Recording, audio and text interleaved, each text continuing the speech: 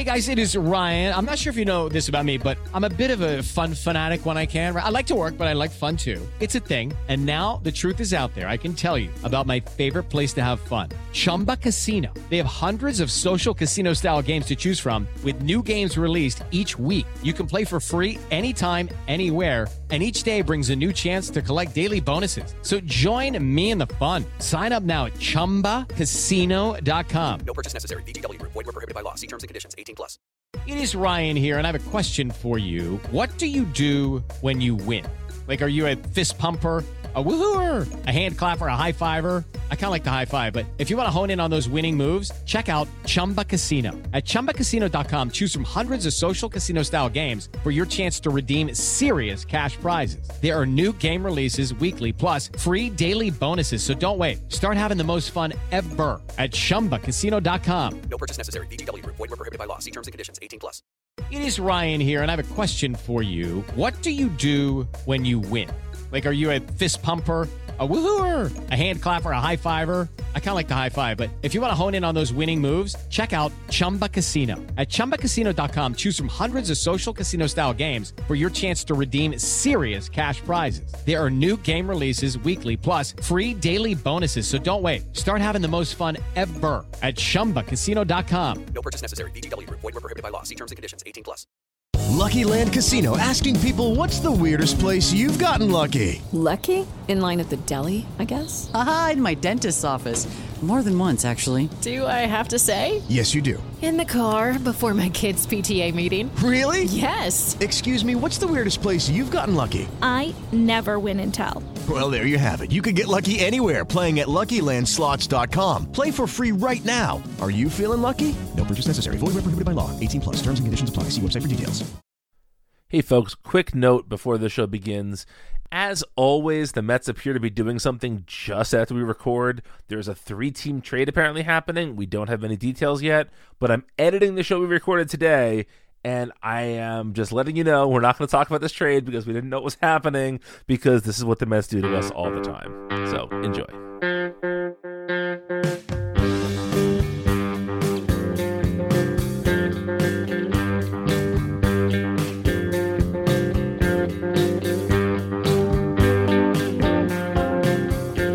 Ahoy Mets fans, welcome back to Amazing Avenue Audio, the show.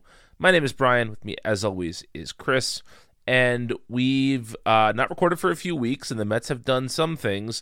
The Mets did not do a big thing that we were thinking / maybe fearing they would do, and we're going to get to that in the second half of our show, but first, let's talk about the moves the Mets did make. I guess if we're going chronologically here, the first thing, Chris, was the Mets traded away Steven Matz. He was traded to the Blue Jays for a trio of, I guess we'll call it like upper minors depth pitching. Sean Reed-Foley, Josh Winkowski, and Yennsy Diaz. I don't know too much about any of these guys. I know that they're all pretty young, that they all project as, you know, maybe a back-end starter, maybe a relief pitcher. Nothing, you know, I don't think there's necessarily a future all-star in the mix, although I would hope there is, but, you know, we don't know.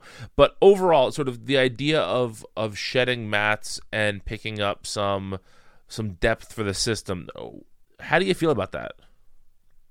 Well, going back a few months now, I was of the mind that Steven Matz was a pretty legitimate non-tender candidate. And all along, I would admit that it's possible that he could be a good back-end starting pitcher, which is basically what he had been in 2018 and 2019 for the Mets before he just completely imploded last year. But that combination of trying to be rational and still being a fan, I couldn't help it. I was just kind of done watching Steven Matz starts. I don't know. There was always just this frustration there of knowing it was possible that he could go out there and dominate, or he could throw anywhere from 2 to 4, 5 innings and not really do so well along the way. So in that regard, I was a little bit surprised that they did tender him a contract. I think they settled on that salary before the non-tender deadline even came, if I'm remembering the order of events correctly here. But he's a guy who I think it would have been very easy if they held on to him to slot him into a rotation spot to start the season. And I just don't think that was necessarily the best plan A. So I'm glad he gets to go somewhere that I think he's going to get an opportunity to pitch. I hope he does well. It's one of those things, like, I don't dislike him. He seemed like a good dude as far as we could tell.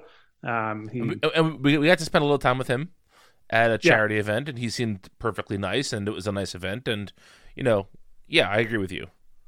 Yeah. So, all of that, there's nothing bitter there at all as a fan. You root for him to succeed. And while I still hope the Mets bring in another starting pitcher to bump everybody after Stroman and Carrasco down a notch on that depth chart, I'm okay with making that move. And I don't know. I guess you could make an argument that with Steve Cohen's money and Steven Matz making $5 million in 2021, that maybe they should have held on to him. But I think the time was right for that change of scenery for him. And I think having three pitchers who aren't necessarily going to be better than Steven Matz in 2021, but at least give you some more arms that are there for whether it's a need in the rotation or the bullpen, and whether it's this year or the next few years. I'm glad they got that level of return. Coming off of that opinion not that long ago, that I thought maybe they should just let him go for absolutely nothing. So, yeah, I think I pretty much agree with everything that you said. I would argue that three middling high minors depth guys are probably an almost exact match for what Steven Matz was in 2019 in terms of just usefulness to the team. They're going to need guys like that to pick up a start here and there. And if these guys push, no disrespect to our pal Corey Oswalt, down the depth chart, but those if these pitchers are a better choice than the Chris Flexens and Corey Oswalts of the last couple of years have been, that's super, super valuable. And I don't think it was ever about the money, but $5 million can probably bring you in a better version of Steven Matz for this year. And so it doesn't bother me. It was fun to root for Matz. He had one of the all-time Mets debuts. His grandfather stole the show. He seemed like a guy who cared about the community and was just a generally good dude. And I will always root for that guy to succeed wherever he is. I hope he wins the AL Cy Young Award next year.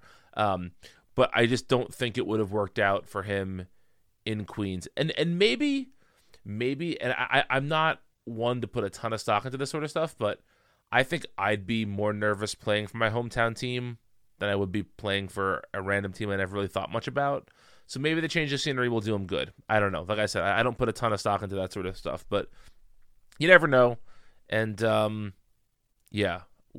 fare thee well, Steven Matz. Any other Matz comments? No, I think that about sums it up. And I think you're right that if they decide to sign another starting pitcher, and they've been connected to a few, the name that's come up the most in the last day or two is Jake Arrieta, who I would think is going to be either equal to or worse than Steven Matz this year. But if they add somebody else at that same salary or a little bit higher, I would think if you go a little bit higher, you could get somebody who is a lot more likely to be good or decent. So, yeah, I'm with you on that. I don't know. It feels weird that he was drafted such a long time ago, and it just feels like he's been around for forever. So in that sense, it's weird to see him go. And Jacob deGrom has remained the standout, and Noah Syndergaard a close second, but obviously he's missed all this time with the injury that he suffered last spring. But yeah, it's kind of weird. If you went back not that far in Mets history, you would not have predicted necessarily that DeGrom and Syndergaard would be the only two left out of that dream 5-man rotation. Right. And that two of those pitchers would be borderline major leaguers, or I mean, who knows if Matt Harvey even ends up in a bullpen to start this season. Yeah, I would be somewhat shocked about that, but yeah, we'll see. The other two signings the Mets have made are one of them we'll talk a little bit more about in a minute, but let's quickly bang out a discussion of Albert Almora Jr. He is a center fielder. He's played most of his career with the Cubs. He's not exactly what you'd call a hitter. And unfortunately, in the last couple of years, he's lost a little bit of step on his outfield defense as well. While Mets fans were hoping for Jackie Bradley Jr., so far the Mets have signed Albert Almora Jr. Maybe they thought we wouldn't notice with the juniors, just we'd take it as it is. But this, if he is to be their fifth outfielder, defensive replacement, insurance policy, etc., then I think this is a fine move. I don't think there's any way you can start him. I don't think you can start him every day, unless he has, a 1927 Lou Gehrig season in spring training, and you just, you have to give him a shot. I see this as an insurance policy against a future signing, or against Brandon Nimmo being just atrocious in the outfield and needing a short-term solution here. But I don't think this can possibly be the Mets' everyday center fielder. Do you? Oh yeah, no, not at all. And it's weird because he's only 26, but you just look at that rundown on a year-by-year basis, and I don't know if he can hit in the major leagues anymore. I'm trying to heed my own advice to not take 2020 too seriously, but I don't know. It just seems like a logical extension of what was happening in his trend as a hitter over the last few years before that. So, yeah. I don't want the final roster to start this season to force Dom Smith or JD Davis into left field every day, with Brandon Nimmo forced into center field every day. But I would still prefer that outfield layout to Almora getting significant starting time. I think this would be different if Almora was the best defensive center fielder in baseball. I think even if he was a zero with the bat, if you felt like you could confidently put Dom Smith in left field and not worry about it, then I think you can somewhat get rid of the offensive production and still be okay with this. But if he's a middling defensive center fielder who can't hit, then why are you playing him at all? Right. And yeah, I know there's been some questions about his defense as well. Not that it's bad or worse than the other options that the Mets have on hand already, but it's not elite. Right. There people have watched him play much more than we have, really only getting to see the Cubs a few times per year with the way baseball works with interleague play.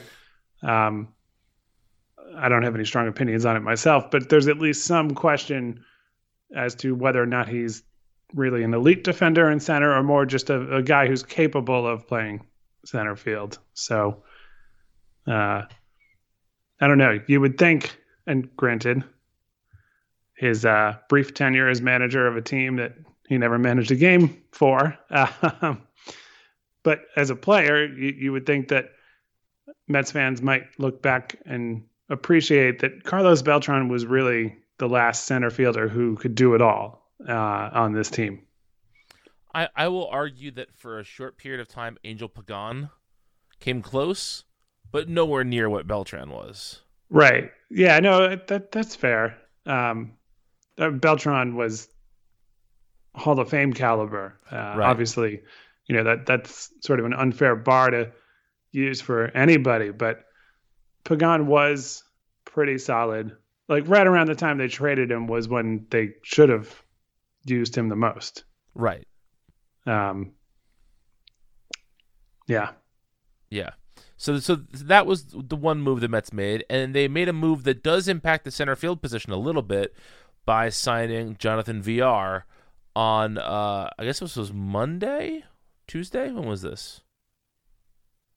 This is yesterday, Tuesday. Time is irrelevant, folks. We all know this. My apologies. While we don't know how much the Almora deal was for, we know this is a 1 year, $3.55 million deal.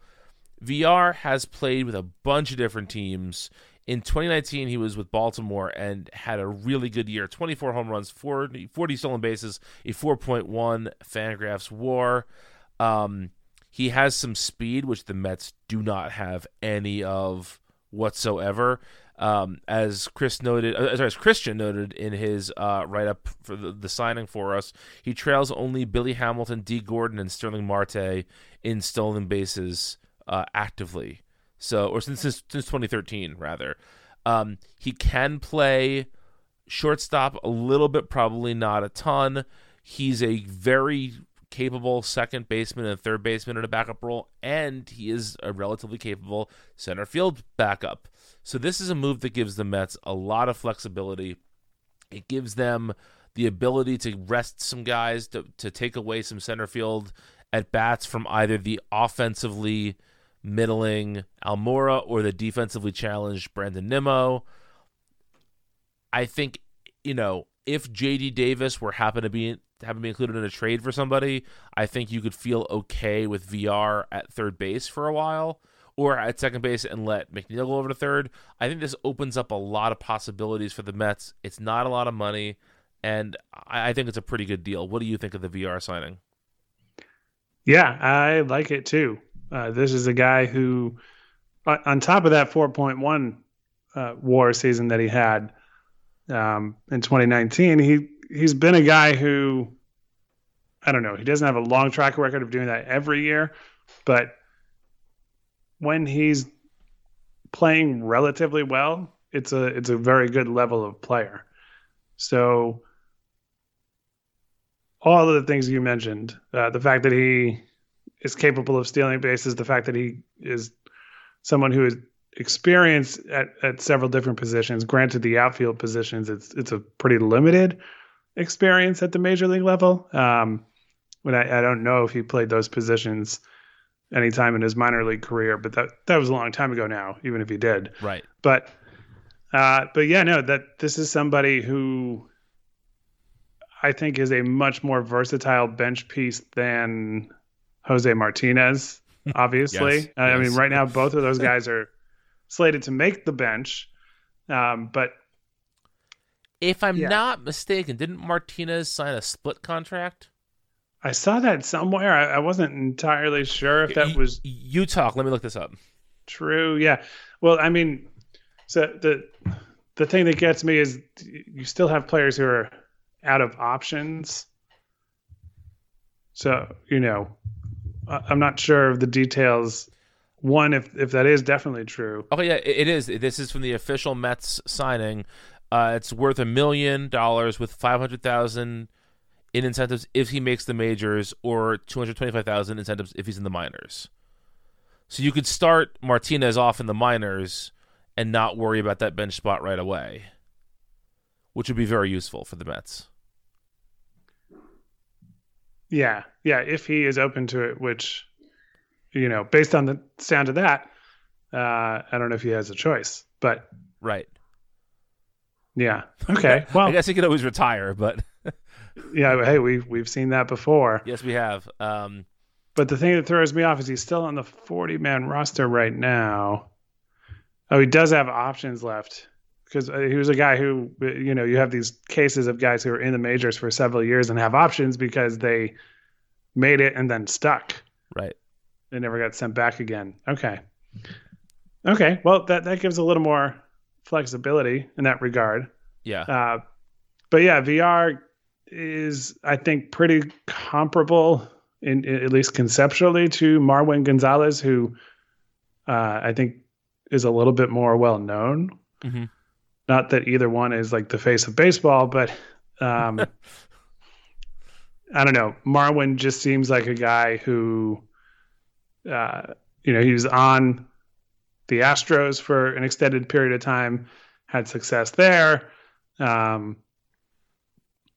I think that might have just raised his profile more, even though that team's infamous now. Right. Being on that team was a very visible thing. Having a 4-win season for the 2019 Orioles, who were completely irrelevant, flies a little more under the radar. Right. So, I'm not saying I guarantee that he'll be better than that VR will be better than Gonzalez this year, but it's certainly conceivable that could be the case. Yeah. So yeah, I like it. I like it too. This also puts the bench a little bit more into focus if we have Almora and VR and presumably Tomas Nido as the backup catcher, Louis Guillorme as the backup shortstop, and then you either have Martinez or maybe I don't know who else you would carry if not Martinez right now. I guess it depends if they sign Jackie Bradley Jr. or another everyday center fielder. That would be that spot then. Right. So I suppose we will see. We have a couple more things we want to very, very briefly touch on here. The Mets are linked to a couple of starting pitchers. You mentioned Jake Arrieta. They've also apparently spoken to James Paxton. And who else was noted by Andy Martino today? Taijuan Walker, and I don't think it was Rich Hill, but Rich Hill was mentioned earlier in the week. And like you said, the Mets signing another starter would be a very good thing. Real quickly, do you have any preference as to which of those guys you'd want to see signed? So I guess it varies by day, but Hill and Walker are the names that are most intriguing to me. But I understand in some cases people have that stronger feeling that they'd like to see Paxton be that guy. But I think there's an equal argument for the three of them.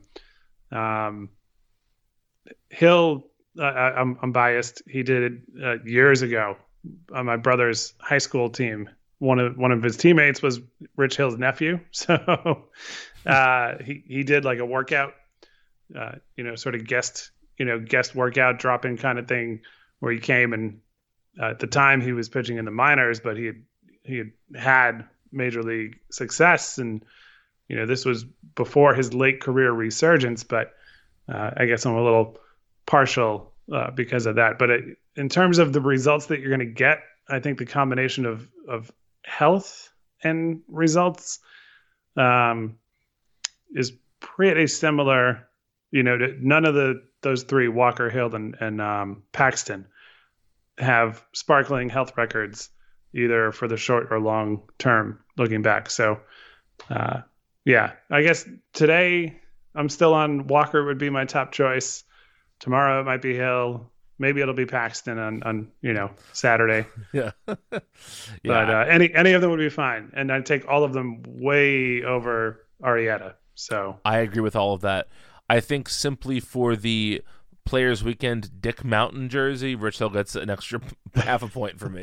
So we'll say Rich Hill for now. And then lastly, before we get to our guest for the second half of the show, there have been intimations, and now Governor Cuomo has announced that the beginnings of plans to bring fans back to live sports are there, and so there may be Mets fans at opening day. It sounds like there will definitely be Mets fans there later in the season. I don't want to get into the ethics of this because I think everybody knows where we stand on this, but I just have a personal question for you, Chris, which is what will it take for you to attend a Mets game in 2020? Oh, that's a good one. Being vaccinated and knowing that the spread of COVID has been completely minimized. I know we're not getting to zero this year or maybe ever. But it would take a combination of those things. So if it's 10%, 25% to start the season, I'm not going to be there yet. Certainly not buying tickets and sitting out among fans, no matter how the layout is or whatever. I don't know. I can't get on board with that. But I hope sometime before the end of the season, that threshold, personally being vaccinated and let's say, I'll defer to experts who know better, but I know generally 70 to 80% of the population being vaccinated is about where they've set the bar, right? To say, okay, it's safe for you and others, because we'll really have drastically brought down either the spread of the virus, what it's capable of doing to people if they do get it, or both. So yeah, I am not personally optimistic on attending a game this year, but I would love for those things to happen and to be able to do it, and for it to be safe.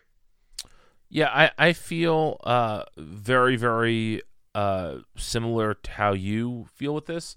I think if I was vaccinated and I could buy a standing room ticket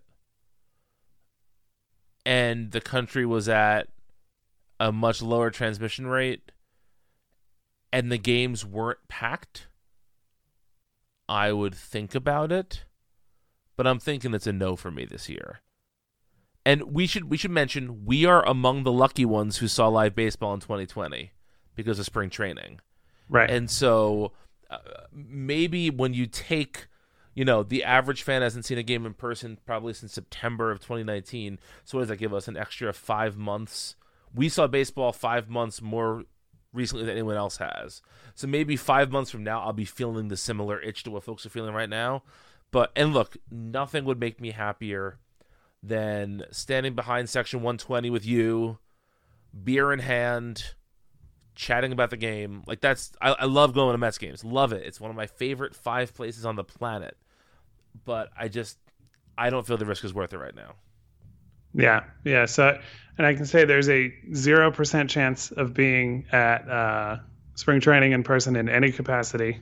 Yes. This year, and we when we go to spring training and occasionally at a Major League Mets game and occasionally at minor league ballparks, we will get credentials to attend in that capacity.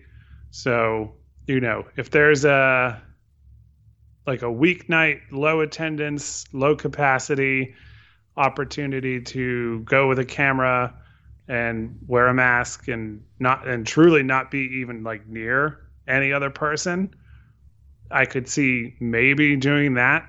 Sure. But that I'd still want to be vaccinated and to feel like it was safer than it is right now. So even that I can't see in the next few months. But and that's a very different experience of what you're going to do. Right. Compared to going to a game as a fan who wants to get a Shack burger and get a beer and talk freely and not think about whether or not talking is getting somebody else sick. Right. Well, let's take a break. We're going to be back in just a minute with our friend Eric Steven from True Blue LA, say that 3 times fast, to talk about the Trevor Bauer signing by the Dodgers and the implications of that on and off the field. So stay tuned. Step into the world of power, loyalty, and luck. I'm going to make him an offer he can't refuse. With family, cannolis, and spins mean everything. Now, you want to get mixed up in the family business. Introducing The Godfather at ChumbaCasino.com. Test your luck in the shadowy world of The Godfather slot. Someday, I will call upon you to do a service for me. Play The Godfather now at ChumbaCasino.com. Welcome to the family. No purchase necessary. VGW Group. Void where prohibited by law. 18+. Terms and conditions apply. It's time for today's Lucky Land horoscope with Victoria Cash. Life's gotten mundane, so shake up the daily routine and be adventurous with a trip to Lucky Land. You know what they say. Your chance to win starts with a spin. So go to LuckyLandSlots.com to play over 100 social casino-style games for free for your chance to redeem some serious prizes. Get lucky today at LuckyLandSlots.com. Available to players in the U.S., excluding Washington and Michigan. No purchase necessary. VGW Group. Void where prohibited by law. 18+. Terms and conditions apply. Joining us on the show today is a fellow SB Nation podcaster and writer. He is the co-host of the True Blue LA podcast with Jacob Birch. I have to say, one of the best edited podcasts in baseball. That's a joke. I edit the podcast for them. But Eric Steven, thank you for coming on the show today. We appreciate you being here. It's my pleasure, and I totally I endorse your statement. It is very well edited. I apologize for all the subpar audio that we send you, and you somehow turn it into something listenable. So I appreciate it. No, that is not true at all. You guys do a great show over there. But I was telling Eric before we started recording, I listened to their episode about Trevor Bauer, and I wanted to talk to somebody from the LA, fan base about this because, I mean, Chris, you and I have been covering the Mets for how long? You've been at Mason Avenue now? Oh, God. 10 years and 3 months. And this is I think we're entering my 6th or 7th year with the site. I can never remember there being a free agent signing that was this controversial on both sides. That was this. I can't remember the Mets fans ever exhaling this deep after not signing a player that won a Cy Young Award, that was they got a record contract. I mean, Eric, have you ever seen this before from a Dodgers perspective? No, it was sort of funny, because what was this Thursday night where we kind of knew it was between the Mets and the Dodgers, mm-hmm. and you basically had Mets fans on one side going, I hope he signs with the Dodgers, and then Dodgers fans going, I hope he signs with the Mets. Now, it wasn't everyone, obviously. Right. There's both sides, but it was just really funny.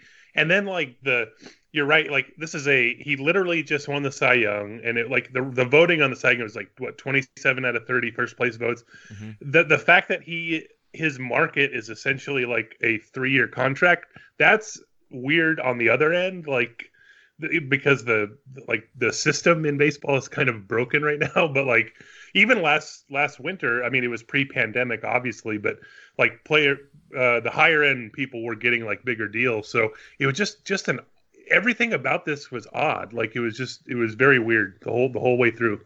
Yeah, and I would say that it's pretty much accepted language that Jacob deGrom and Clayton Kershaw are among the best pitchers in baseball. If not 1 and 2, certainly in the top 5 or 7 pitchers in baseball right now. Both of them are making a pittance compared to what Bauer will be making for the next 2 years, which is $40 million this year and $45 million next year. And everything about this contract blows my mind. We're going to get into the off-the-field stuff for a second, but as a Dodger fan, do you feel like there's any way that he can live up to this contract? And again, we should state, and you said this on your show, and we said this on our show all the time, it's not our money. If the owners want to pay him, $10 billion to play baseball, they have the money, that is their prerogative. But there's sort of this idea of what your team puts into a signing and what you get out of it. Do you see a way of him sort of making that feel worthwhile? I mean, maybe, in a weird way, so... the standard thing is to look at dollars per WAR or whatever. And even that on that end, it's really hard to live up to that because if it's $8 million per WAR, I'm not sure what the exact number is. He has to be a 5 or almost 6 win pitcher in both years. And then that's really, really hard to do. And his track record is so inconsistent that you don't think that it's even possible. I don't not a believer as much in dollars per WAR. I think, it's not linear at least. And I think on the higher end, maybe it's a little bit higher than in the middle or something. But then the question is Bauer actually the higher end? Basically given his track record, he's had 2 really good to great seasons in the last 3 years. But those are his only 2 years of a essentially 7 full season career with an ERA under 4. I know there's other ways to measure than ERA, but he's been very inconsistent. And so part of these contracts you're paying for certainty, and he hasn't been hurt, so like there's certainty there, but like performance wise, it's just a huge risk. So I don't think it's really hard. It's going to be really hard to live up to that contract if such a thing's possible. I know that the New York media gets referenced a lot in terms of being a tough town to play in, and that I think that Dodger fans are traditionally considered more laid back than Mets fans are. Do you think that he's going to, on a baseball side, hear about this contract from fans? So I don't think so. Well, he picked the perfect time to do this, in that I don't like California. They've been really strict about allowing like fans. They just haven't done it. So at some point this year, there's going to be fans at Dodger Stadium, but like to start the year, not, we're just going to be like watching on TV. Now, if we're a week away from spring training and the Dodgers like still haven't re-signed Justin Turner yet, or whatever alternative they have planned, I do think they're still going to eventually sign Justin Turner. But if the situation comes up where they end up just letting Turner walk and then getting some inferior solution, I could see that being like, well, why did we sign Bauer if you're not going to sign Justin Turner too? You would think they're pushing all the chips in or whatever. So like if that's related, I think there could be something, or like maybe next year, like next offseason, Kershaw's going to be a free agent. I think they'll do everything in their power to like make sure he essentially retires a Dodger. But like if somehow they let Kershaw walk over like money, then you could be like, well, why did you give all that money to Trevor Bauer? Like, I could see that. Mm-hmm. So, but I think it would take other things for them to like boo the contract. I think on some level, it's like, I would say the majority of fans are like pretty happy that they literally just added like the reigning Cy Young winner. So on some level, like I think he has a bit of a honeymoon period at least. Mm-hmm. Chris, I want to bring you into this for a second. From a purely baseball standpoint, this is the last thing we're going to talk about baseball-wise. When you looked as an outsider looking at the Dodgers, the World Series champions, a relatively complete team, do you think he makes sense? I mean, look, the Cy Young winner makes sense on every team, right? I don't mean that, but do you think that it made sense for the Dodgers to go out and sign him, given the team that they have on the field already? Yeah, I mean, I strictly from a baseball standpoint, you're looking at a team that has been willing to spend a lot of money pretty consistently. We try to walk this line now that we root for a team that also at least is flirting with the threshold. But it's a team that has been willing to pay the luxury tax, which, as we always remind people, is not that much money, especially for teams that are newly going over it, or not going over it by much. But yeah, I mean, on the baseball side of things, I get it.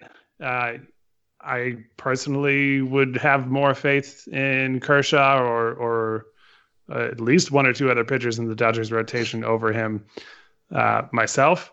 And that's just because I don't know, the 2019 season happened, and it's also, I don't know, it can be tough to not buy into that drastic change in performance when you're a Mets fan who saw Justin Turner get non-tendered, didn't have a problem with it at the time, and then has seen what he's done in his time in LA. So I don't know if I'm stubborn or correct in not fully buying that this is the pitcher that Bauer is. I guess neither outcome would surprise me. Most seasons in his career, he's been a 4 and change ERA guy in the American League. So if he hovered around a 4 ERA over the next couple seasons in the National League, that wouldn't shock me.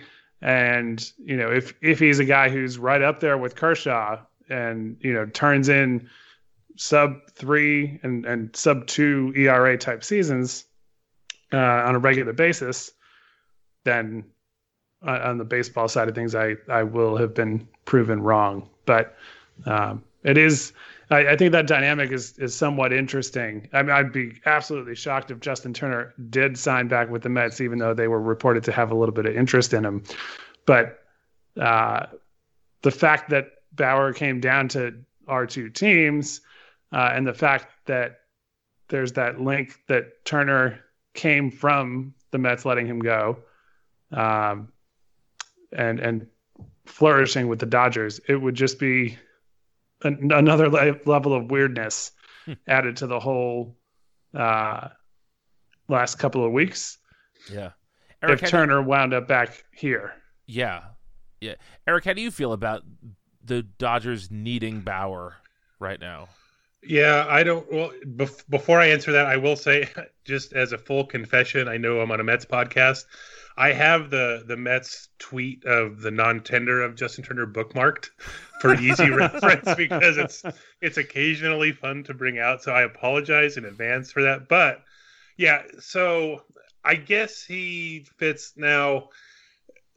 You know, they went into their supposed strength heading into the postseason last year was going to be like, outside of, say, the Indians, they were like the only playoff team that had like 5 actual starters, like real starting pitchers that were like ready to go. But then like they essentially moved like Dustin May into this relief role. He was probably the most inconsistent of the starters, but even that, his numbers were like fine. Tony Gonsolin has excellent stuff, but I think they're worried about his stuff like fading after like, it's not quite third time through the order, but I think it like fades at like 75 pitchers or something. So I could see on some, now they're getting David Price back. You would think like he's going to be somewhere close to league average, probably, So they were already 6 deep in that regard. Now you would think maybe May or Gonsolin could use some, if not minor league seasoning, then bullpen. So I get it somewhat, but like, now you're basically like taking 2 people out of that rotation, and I know they're going to use like 10 starters, like all teams do, and they have quality, but it does seem like a very excessive move. Like they were already going to go over the luxury tax threshold, which again I agree with you, it shouldn't be as much of a deterrent as it is, but like the fact that they signed him, they're just like completely blowing past it. So even now, right, like if they sign Turner, they're going to end up at like $250 million for the CBT payroll, and even that the tax itself is like I think $10.4 million at that. Which, who am I to say like $10.4 million isn't that big of a deal? But it really is just a cost, right? It's a relatively small. It's just an added to the pile. They're already spending $250 million. It's really not that big of a deterrent. So like, I on some level I agree it shouldn't, but like. It's definitely an excessive move. It wasn't a need, but I sort of get why they did it. There's an argument to be made that if you're going to go over, you might as well go over, right? You might as well really go for it.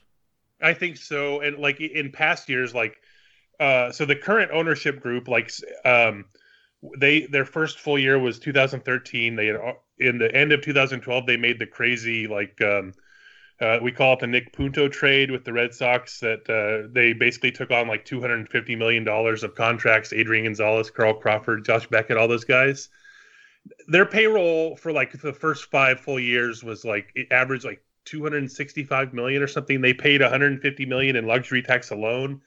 They did that while like building up the farm system. One of the years they spent like 90 million on the international market when you could do that. And so they sort of built it. They were like simultaneously contending and building the infrastructure. So now they have the infrastructure. And then, so 2018, 2019, they went under the CBT threshold, but only slightly. They were still averaging like 200 million. So it's not like they were paupers or anything. And I think that that's their sort of MO now. Like, now they're a first-time payer because they haven't paid in a few years. They would have went over last year had David Price not opted out, so it was like this weird, fortuitous side product of that happening. So they haven't paid the tax in 3 years, but they've had high payroll still. And I think that's their sort of plan. They still have some flexibility. Like they still don't have a ton of guaranteed money, even with Bauer. like it's essentially Mookie Betts long term, and then a few stragglers here and there. So they have a lot of actual like flexibility. There's going to be some arbitration raises and stuff, but I think that's their sort of plan. Maybe pay a lot of tax 1 year, maybe 2, get under it for a few to reset, and then still have the pipeline to where you can still field like a really good team. I mean, that's a great place to be, right? That they can afford to do that. All right, baseball stuff's out of the way. I don't think it's going to shock anybody when I say that Trevor Bauer's an asshole and has done some really, really questionable things, specifically online, to various people on Twitter. He has had some very questionable moral stances on certain things. You know, he famously said that he is for a border wall. He has said that he never personally met a Native American who had a problem with the Chief Wahoo logo, which to me means you've probably never met a Native American, if that's your opinion. You know, he's somebody who, you know, I mean, he famously threw the baseball over the center field wall because he was pissed about being pulled out of a game. You know, he's just... And look, I don't need to be friends with the guys I root for. I don't need to know how they voted. But there's something about somebody flagrantly being a douchebag that really irks me as a fan. How are you feeling, Eric, about knowing that guy is going to be on your team for the next couple years? That's the sort of, you know, thing that's like a huge turnoff, obviously, and I think that's sort of the right way that you sort of described it. There's been other things too, you know, some Twitter interactions. His biggest thing is where he'll go at somebody. He's said he's like combative on Twitter because he's just sticking up for himself.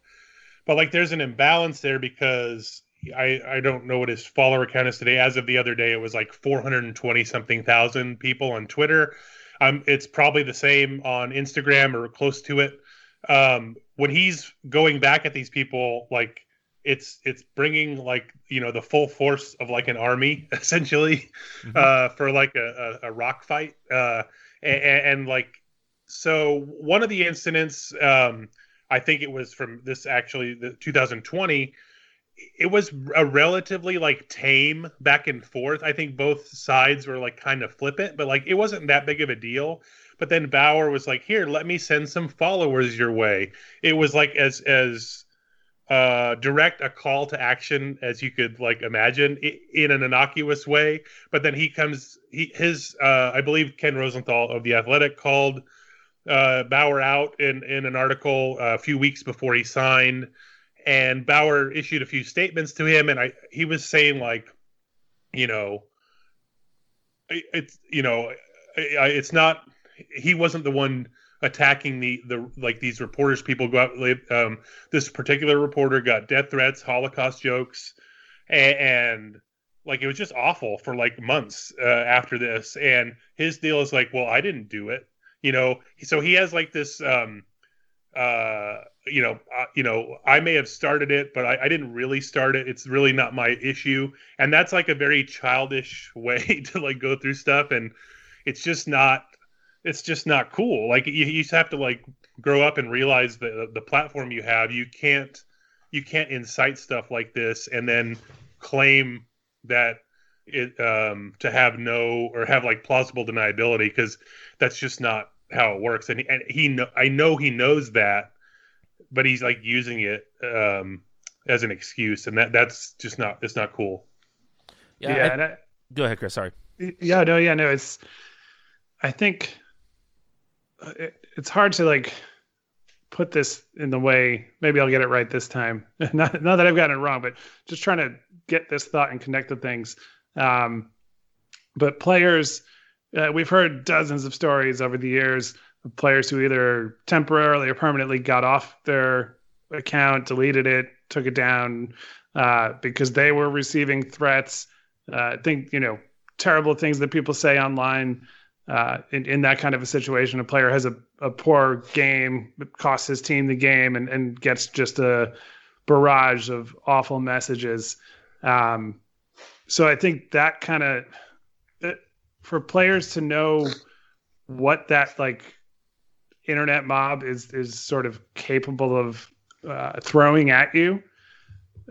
They all know that, even if they haven't all experienced it. So my thing is, you can't pretend that like, oh, I just tweeted a thing, and not know what else is out there. And I think Eric, very correctly mentioned that imbalance. You have thousands or hundreds of thousands of fans.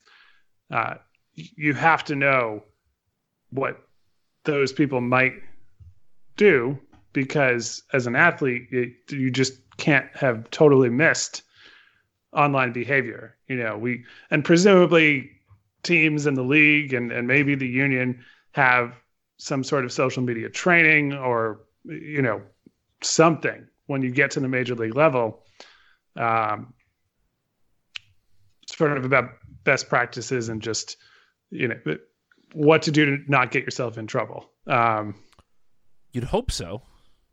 Yeah. I mean, I can't imagine that there isn't somebody sitting down and having a conversation. And I'm sure there's been plenty of somebodies who have just been like, oh man, this is what I have to do today because, Trevor Bauer is on the team that I work for, and, I get to deal with that today. So yeah, I don't know if any of that makes any sense, but it's. No, I totally understand what you're saying. Yeah. So it's, I don't know. And another thing too that came up, and I'm not sure if Dodgers fans have had a similar discourse. I would imagine they have, but you have this notion of like, well, it's it wasn't Jared Porter's actions. It wasn't Jose Reyes's actions. Mickey Callaway. Right. It wasn't Mickey Callaway. And yes, that is true, but that doesn't make it okay. And, the similarity there is the person in power, taking advantage of that relationship they have with somebody who's far less than them in terms of power in the baseball world. Players who have taken unnecessary shots at reporters in the past, I think, personal things, or, well, hey, Mickey Callaway and Jason Vargas, physical threats, exploiting that dynamic to your advantage when you are in the advantageous spot is something that should always be frowned upon.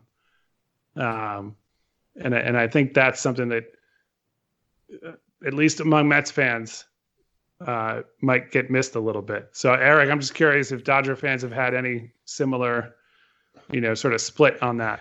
Yeah, I would say it's a good way to put it. Like, I always wondered too, like, we're obviously so online, and I think I would imagine the more offline Dodger fans are probably a lot more in favor of the signing than maybe the ones more online are. But there's been a split, and it's like this weird balance, right? Julio Urias got the final 9 outs of Game 7 of the NLCS. He got the final 7 outs of Game 6 of the World Series that clinched championship. He's someone who in 2019 was suspended for 15 games for violating the MLB's domestic violence policy. He had an argument with a woman. I believe it got to the point where no charges were pressed, but not that that's ever, it doesn't exonerate anyone. The MLB's investigation got to a point where they saw sufficient evidence to suspend him. That's a rough balance for a lot of people. Wanting to root for essentially the biggest Dodger moment in 32 years. They hadn't won a championship, while wondering, do I root for this guy? And that's anytime things get compromised, like values or whatever, and you put your fans in that situation where they have to choose. That's never a good thing. And so you think you just. It's a bad place to be. You don't want to have to make those decisions necessarily. And again, like you mentioned, not equating what Bauer's done with that, but just if it's unseemly, unsavory, whatever, it still sort of sours the water a little bit. Well, that was, one of the reasons that I could not believe the Mets were still pursuing Bauer was because our brand new general manager was fired mid-season, mid-off-season rather, didn't even make it 3 months, and former manager Mickey Callaway stories just came out, about Callaway's untoward behavior. And so you put those two things together and you just think, again, not the same thing, but do you really want to keep adding to this conversation? Do you want the name Mets to be synonymous with shitheads? Like it just seems to me like it was such a foolish thing for the team to be pursuing and tone deaf for them to be pursuing. I wonder if the Dodgers will. I don't think getting away with it makes it sound like they're doing something wrong. I don't mean that, but will there be less attention drawn to it because the Dodgers don't have as recent of a problem there? Right. There was also a rumor, I believe it was yesterday, where I believe, and I don't know if this was, I think it was refuted at least on one end, but that the Angels and the Dodgers were both interested in Roberto Osuna, who had a 75-game suspension with the I guess Blue Jays at the time. The Astros essentially acquired him because he was cheap because of that. And then I remember famously, this was like 2018 when the Astros signed Osuna, and the Dodgers were like, they didn't come out and say it, but they had backed out of the Aroldis Chapman deal in 2015, a trade with the Reds, because the stuff surfaced about his domestic violence. And so the Dodgers are sort of positioning themselves as taking the high road and said, we have like a zero tolerance on this stuff. And then, when Urias got suspended, they're like, well, we just hope he does better going forward. Just like, oh man, so this is, I think what's happening here is that the Dodgers are, as an organization, whether it's Andrew Friedman, whether it's the ownership who had to sign off on this, I'm sure they're betting that whatever the downside of Bauer's online persona is, it's going to be outweighed by what he does on the mound. And like we mentioned, that in itself is like a question, but that's just the very cold calculation that I think is going on here. And that makes it even more kind of gross when you see how the sausage is made. And so, yeah, that's a very weird place to be in. Yeah, it definitely is. And I don't envy Dodger fans for having to walk that line this year. I'm happy it's not me having to walk that line. But do you have any indication as to sort of what is? I think you said the more online fans are more upset about this, but we had members in our Slack, which we used for communication, who basically said if the Mets signed Bauer, they weren't gonna go to a game he pitched in, or maybe not go to a game while he's under contract, or have other sort of very strong reactions. Are you seeing similar pronouncements from people, or was that more of just maybe a specific to our crew conversation? I haven't seen it that extreme. I have seen a few columns about essentially right out of the gate saying Bauer's not worth the risk, or not worth the trouble, I guess is the way to put it, in some form or another. And I think there's just a general acceptance of that, or acceptance that it exists, which is good. At least it's out there.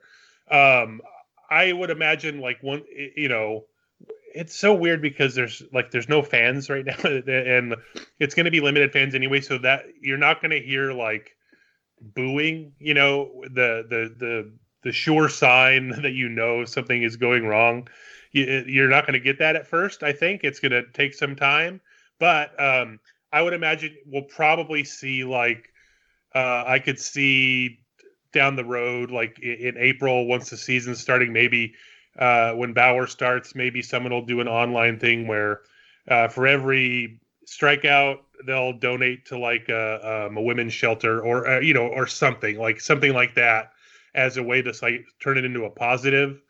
But I haven't really seen anyone just throw their hands up and say like, well, screw this, I'm out. The Dodgers, I think, are leveraging their goodwill of just having won the championship to like try to push all their chips in, even if the moves might be a little unpopular. I think they've sort of built a little bit of goodwill to be able to do that, which, whether that's good or bad, I don't know. But like, I don't think it's gotten to the point where people are up in arms just yet. Sure. Chris, do you have anything you want to jump in with here? No, nothing else on my end. My only, I'll call back now to a little bit earlier in the conversation. I can't remember the Mets winning a World Series. I was alive for one that they won. So I can't say that we have bragging rights or anything, but I do occasionally enjoy watching the 2006 and 2015 NLDS highlights. It's not a Justin Turner non-tender, but I still think about, I can still see Daniel Murphy wisely taking an open third base in Game 5 of that NLDS, and then ultimately scoring what was the winning run, the series winning run. And I just remember like the look, like Greinke didn't cover third, nobody was at third. Everyone was like, what the hell just happened here? And like that, of all the way, that was, I believe, that was Andrew Friedman's first year running the front office. And I just remember thinking like, how the hell is this the way we lose? I like, so yeah, I get it. No, I don't. Brian and I and several other Amazing Avenue writers and readers and a nice crew were in a bar in Manhattan losing our minds when that happened. Yes. And I was at Game 1 of the 2006 NLDS with the double tag. No. So I was there. I was in the last row behind home plate, like way up in the nosebleeds, and I've never felt the stadium shake more than Shea Stadium did at that double tag moment. So I remember that game. So this was before I got into baseball writing, and I had an office job at a commercial real estate company. And I remember that was like a day game, and actually like a morning game because it was early playoffs. So in the West Coast, it was like a 10 a.m. game or something. And I took an early lunch and I went to a local sports bar.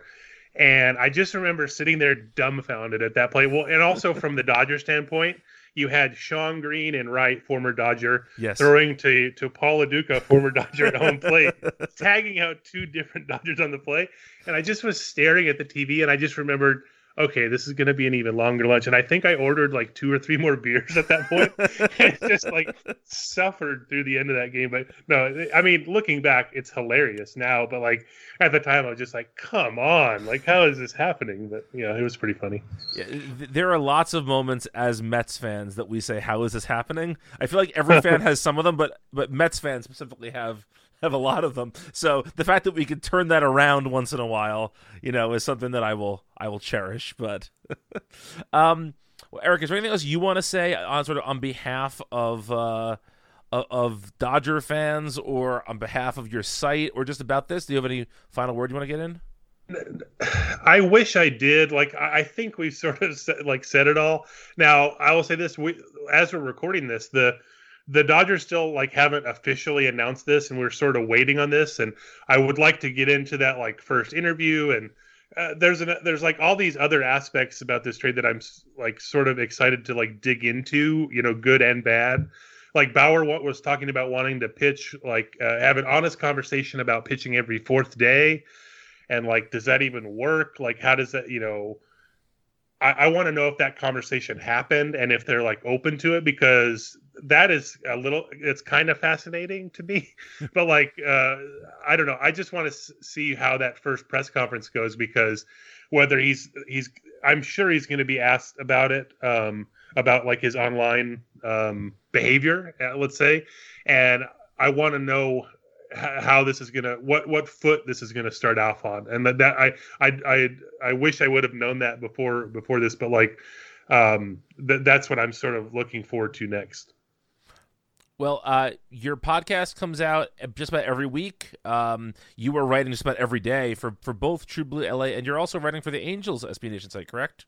Yeah, for Halo's Heaven, I would say,